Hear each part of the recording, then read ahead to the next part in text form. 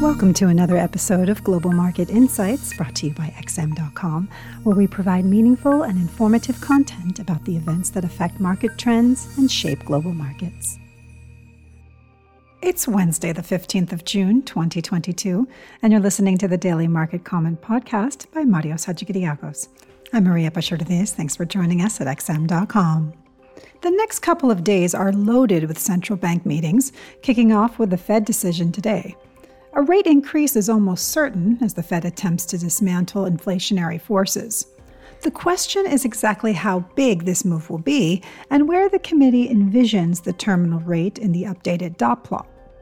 Markets have almost fully priced in a rate increase of 75 basis points after the latest inflation print came in hot, and a couple of media articles floated the idea of a shock and awe move, which many investors saw as off-the-record guidance by Fed officials during their blackout period. This has turned into a messy affair, with some traders arguing an even bigger 100 basis points hike is needed to get inflation under control, while others insist anything bigger than 50 basis points would shatter the Fed's credibility and diminish the power of forward guidance. Positioning ahead of this event has been a prime driver of market volatility lately. Assuming the Fed simply delivers the expected 75 basis points hike, the market reaction will be governed mostly by the new interest rate projections and Chairman Powell's commentary. Overall, it's difficult to call for any trend reversal in the mighty US dollar, while every other major currency grapples with its own demons: euro with energy, yen with yields, sterling with stocks, and the Fed is beating other central banks to the punch. The European Central Bank has finally hit the panic button, announcing an extraordinary meeting today to discuss market conditions just 6 days after its latest decision. There are some whispers of an emergency rate increase, but that is probably off the table, as things haven't changed enough in 1 week to warrant such drastic measures. Instead, this is probably a meeting to address fragmentation risks. The ECB has been heavily criticized for having no solid plan to prevent a blowout in spreads between European yields.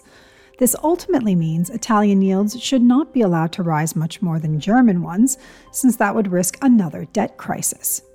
The ECB is trying to eliminate this concern, so it has to design a program that essentially closes spreads, most likely by reinvesting all the bonds it has accumulated in a strategic manner. Establishing such a framework would spell good news for the euro, although any relief rally is unlikely to get very far until energy prices calm down. The relentless rally in global yields and the energy price shock have torpedoed the Japanese yen, which sank to new 2-decade lows against the dollar yesterday.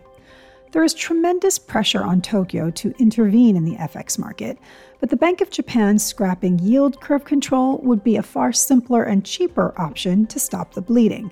That's not on the menu this week. Sterling has also been ransacked. Cable hit its lowest level since the depths of the pandemic lately, as the stronger US dollar joined forces with fragile risk sentiment and some disappointing economic data. Market pricing for the Bank of England to raise rates by another 190 basis points this year seems unrealistic given the weakening data pulse, which suggests the pound's troubles may not be over yet. Stock markets closed another session in the red, caught in a vice between Treasury yields ripping higher ahead of the Fed decision and escalating concerns around a sharp economic slowdown. Futures point to a minor recovery when Wall Street opens today, although that is subject to change depending on the outcome of the meeting. The latest edition of U.S. retail sales will be released ahead of the Fed decision. On Thursday, the spotlight will turn to the Swiss National Bank and the Bank of England ahead of the Bank of Japan meeting early on Friday.